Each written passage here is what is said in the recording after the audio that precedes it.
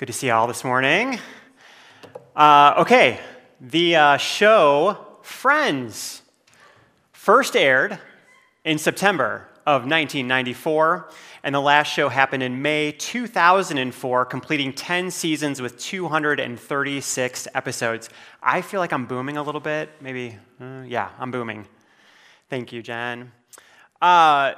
10 seasons, 236 episodes. If you want to stream them all, which you can, each episode's about 22 minutes, blissfully commercial-free now. So it'd take you about 86.5 hours, or about 12 hours a day for 7 days. A week-long vacation spent appreciating Joey's cluelessness and Phoebe's Amelia Bedelia routine. The show had a huge audience. It had great characters, all with charming little quirks. It was set in buzzing, hip NYC. And of course, it had the endless romantic will they, won't they scenarios playing out over 10 seasons. Oh, yeah. But underneath all of that was this profound sense of belonging and friendship. It's in the name, Friends. This was a group of people who, no matter what, had each other's backs. They were there for each other. They belonged together to one another. There were no lines drawn about who was in, who was out, who was righteous, who was a sinner. It was just them. The safety of belonging, the safety of closeness in this group was amazing. And this is one of the characteristics of virtually every comedy show, taking for granted a sense of belonging and safety. Even comedies that center on families often have other people who are grafted into the circle of belonging within that family. It's absolutely secure. Everyone belongs to each other. And here are some other examples of this belonging from other comedies. This will be fun. Cheers. The Golden Girls. Right on. Seinfeld. The Good Place.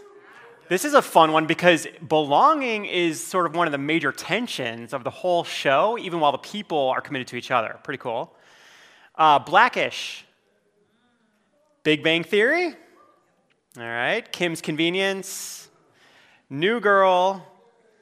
And Schitt's Creek. Hey, check out the dollar sign at the end there. They stole my idea. It's from a few teachings ago. Anyway, I bring all this up because this week, the Surgeon General of the United States, Dr. Vivek Murthy, released a formal advisory on loneliness. Loneliness, evidently, has been increasing in the United States, and the statistics are pretty alarming.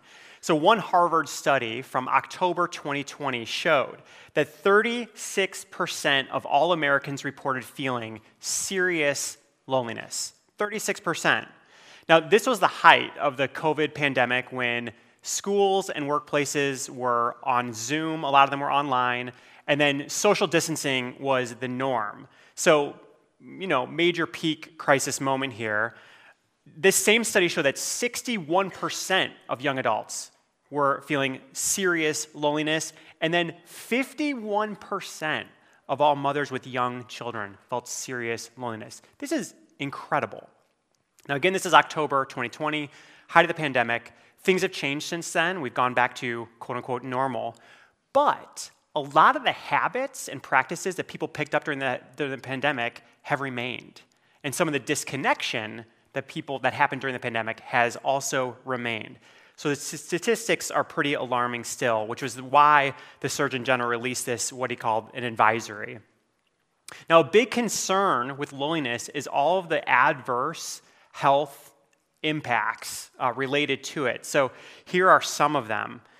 There's increased stress related to loneliness, alcohol and drug misuse, Alzheimer's disease progression happens more quickly, cardiovascular disease and stroke increase, there's decreased memory and learning, and finally there's depression and self-harm. This has all been documented through scientific studies on loneliness. So this is a major, major social concern.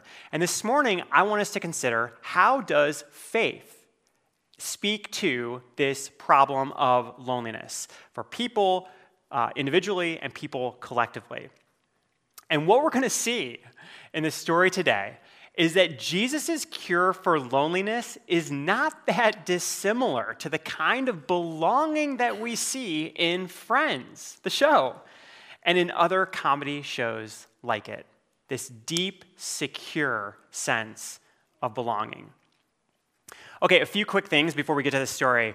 Number one, I'm not going to get into great detail about how to address loneliness. So if you have any concerns for yourself or loved ones or your children especially, there are tons of resources available on loneliness, some really good tips and strategies, including hhs.gov, where you can see this advisory, this report. But honestly, there are so many resources. So take seriously, if you're having that experience or you know other folks are, look up some resources this week, because again, we won't have time to go into it today. Secondly, there's a difference between being alone and loneliness, right? Not the same thing. I personally love people. I also really love not being with people. One of my favorite things. So being alone, and everybody's different. There's kind of a normal range of what people like about being alone. So when we talk about loneliness, what we're talking about is the painful experience of disconnection when social connection is needed or desired. That's what we're talking about. So it's not just about being alone, it's being lonely. Okay, and finally, I want to frame this whole discussion with a crucial moment from the Bible.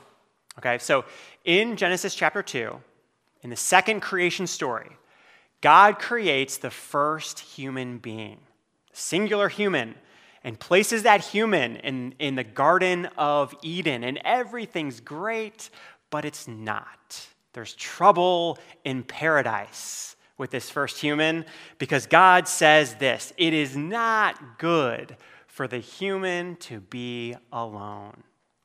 God's solution to the problem of human loneliness is not to say to the human, "Human, I'm enough for you. I can satisfy all your needs. Just trust in me. Trust in God. God is sufficient. I am sufficient for all human need." No. Instead, God creates another human. And we then have the story of Adam and Eve in the Garden of Eden, and on we go from there. So the solution, for better and for worse, to human loneliness is other people. I know it's good and terrible news, but we got to figure this out amongst ourselves, okay? How are we going to create belonging, create the cure for loneliness? Obviously, God has a role, Jesus has a role, we'll see that, but it really comes down to people, all right? So, with that as a backdrop, let's look at one story from the life of Jesus where loneliness plays an important role in what happens, and we'll see that. This happens early on in Jesus' ministry. It happens in Luke chapter 5. After this, Jesus went out and saw a tax collector named Levi sitting at the tax booth, and he said to him, "Follow me." And he got up, left everything, and followed him.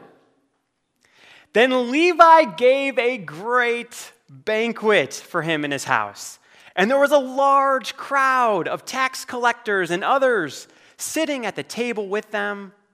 The Pharisees and their lawyers were complaining to his disciples, saying, "Why do you eat and drink with tax collectors and sinners?" Jesus answered, "Those who are well have no need of a physician, but those who are sick. I have come to call not the righteous, but sinners to repentance."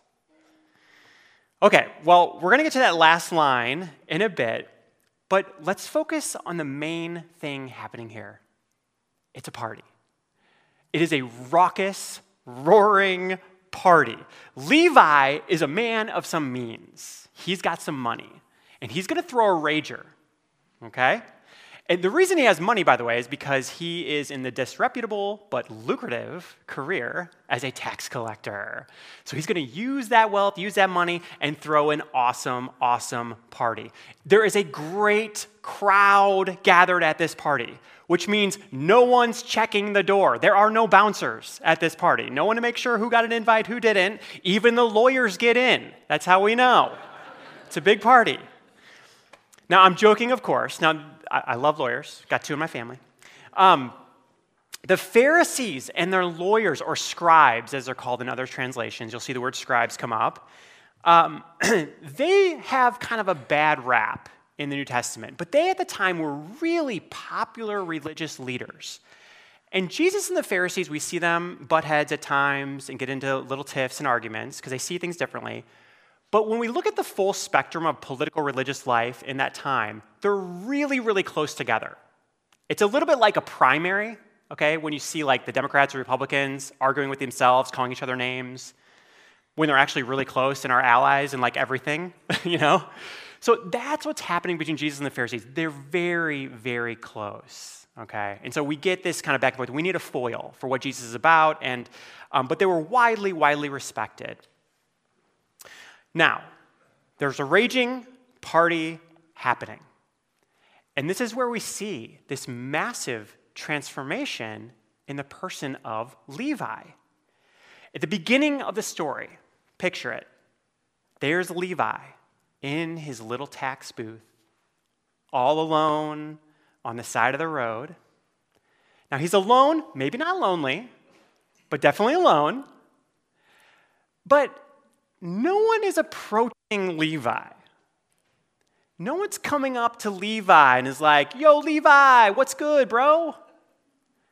No chatty, kind conversation.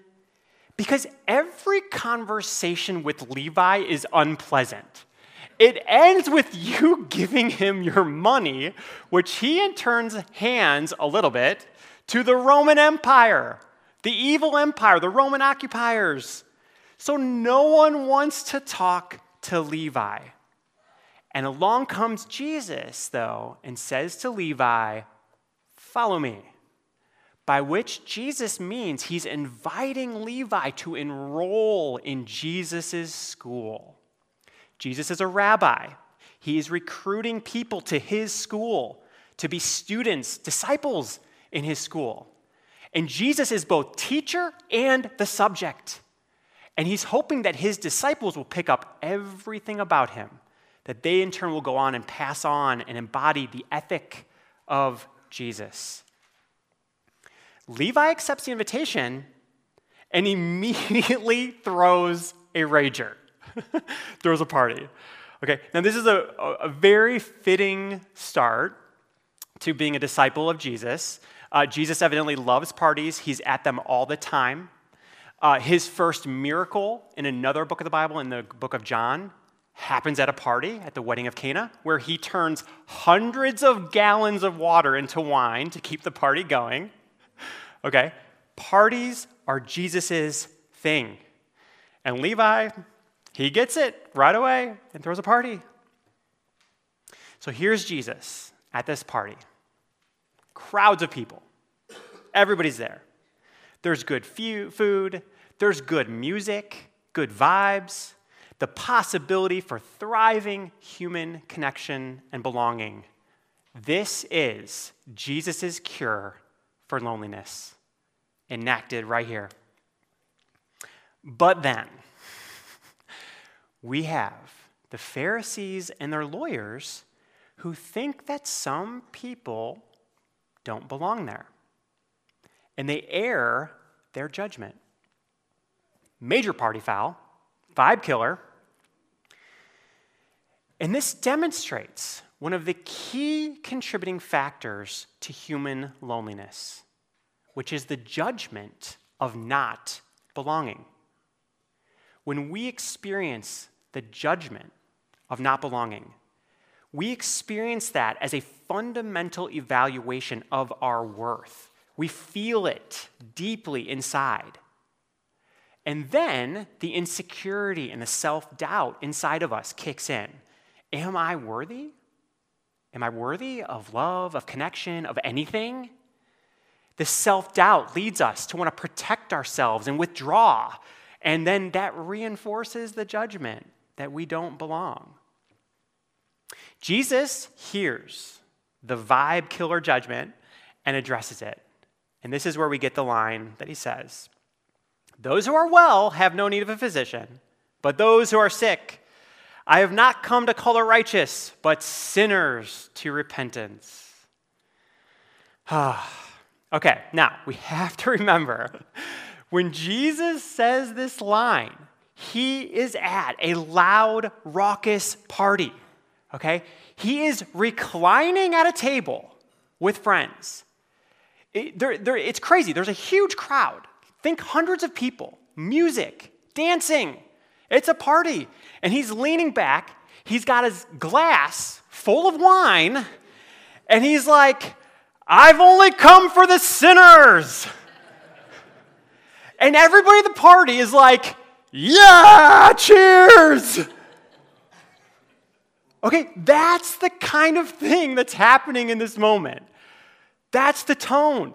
It is not a serious, sober moment where everyone's wringing their hands. Let's all admit we're sinners first, and then we can get along in the party, have our nice little thing.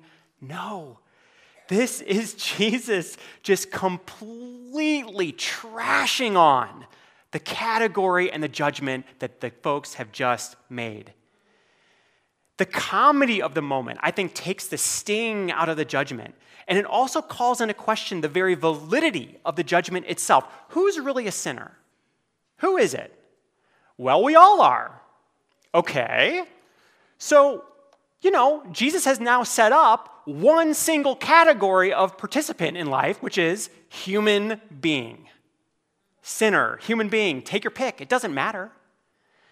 The judgment now also depends on not the third-party person who levels the judgment at others, but the internal, interior self-evaluation of each person. Do I belong? Am I here? Am I okay? So it's with a wink and a nod that Jesus even uses the word sinner at all. He doesn't even mean it. He's just using their term against them to disrupt, to dismantle, to overthrow the judgment of not belonging. The effect of this announcement is that it silences those making the judgment. Okay? And the Pharisees now have two choices. They can, either one, admit that they are also sinners and stay and enjoy the party. Or they can continue in sort of this smug, arrogant, self-satisfying, self-righteous tone, look down at everybody else, and kindly see themselves out the door. Because the rest of us are partying. We're reclining at the table, our glasses are full of wine, and we belong here. We belong here. This is Jesus' cure for loneliness. It's a party. It's a gathering. It's humans connecting with other humans without judgment. Full of joy and good food and plenty of wine. There's no threat of expulsion, no threat of not belonging. This is what we aspire to create here at Sanctuary. We want to embody and extend Jesus' invitation of belonging in everything we do. We want Sunday morning to feel like that there's no threat of not belonging. That's what we aspire to every Sunday. That's what we hope to make here. We throw dance parties where we hope that, yay, I heard it was good. Dance parties, there's no threat of not belonging. You belong. The same belonging that those comedy shows take for granted, right? Week in, week out, they belong together, we belong here. That is the kind of belonging we hope to cultivate here. Now, obviously, real life, a lot more complicated than Friends episodes. But that just means that it's more important for us to nurture spaces of judgment-free belonging. This semester, I've had a privilege of hosting a small group that I've called Desserts and Stories, where we eat dessert and tell stories. It's been awesome. And we get together once a month, and that's exactly what we do. At our last one, one member of our group is a professional baker who made us cinnamon rolls. And it's really an insult to all other cinnamon rolls to call them cinnamon rolls. Or wait, you know what I mean. Because they were so good, like astonishingly good. We took turns warming up in the microwave out there in the foyer. And like the whole church smelled like cinnamon, warm, good. Oh my gosh. It was like I could barely focus on anything else, conversation. I couldn't hear. Any of you were at the group, I apologize. I did not hear what you were saying while I was eating the cinnamon roll. Like that was it. Okay, but then we got to the stories. Now, I always send a prompt ahead of time to give people a chance to prepare what we're going to share about. The prompt this time was, share about a difficulty or a challenge that you've gone through in the past or maybe currently going through. How are you faring in that challenge or fared? And then what role did faith play in how you met that challenge? And we were on the circle taking turns, and people were sharing incredibly vulnerable stuff. One person shared about a significant conflict with her parents and coming to terms with her parents' lack of acceptance about who she is and the life choices that she's making, which are good life choices and which are hers to make, but her parents cannot honor either. And it was hard. I mean, just really, really hard to hear, but we're there, we're supporting her. Another person shared about the loss of a beloved pet. And by the time they were done sharing, like we're all in tears. We've fallen in love with the pet. And, we're just there with that person in their grief and loss. Another person shared about some current difficulties in parenting and how it was stirring up some of her own unhealed wounds from her own childhood. And like every parent in the group was like, yeah, okay. So real. So real. We were laughing, we were crying. It was belonging. Jesus' cure for loneliness. And I just felt so, so grateful. A few days after the group, I was talking to one person who was there, and they told me something really remarkable, that they had come to the group, they had arrived there thinking that they were going to share about one thing. But then as they watched people share going around the circle, the level of vulnerability that people were engaged in, they knew that they needed to adjust what they had prepared because it wasn't matching the level of depth or vulnerability, and they felt compelled to match it and felt the freedom and the sense of safety in the room that they could share about something more real and vulnerable that was going on for them. It said tons about the safety and belonging in the group. This is the kind of belonging that Jesus invites us to nurture.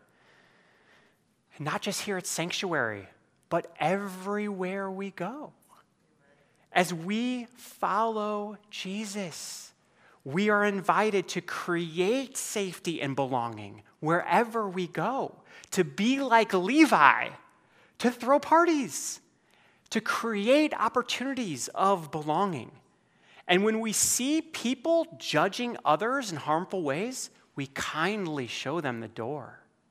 They've excluded themselves by their own judgment. As we are formed by Jesus' ethic of belonging, we can do this in hundreds of different ways, right? We can take a moment with a stranger who's struggling. We can stop and listen to a coworker who really needs someone to hear what's happening. We can resist and protest legislation from the state of Iowa that threatens transgender Iowans' sense of safety and belonging because we know that such hateful legislation contradicts the ethics of Jesus. And with a wink and a nod like Jesus, we can raise a glass at the party and boldly proclaim, we've only come for the sinners. Ha ha ha!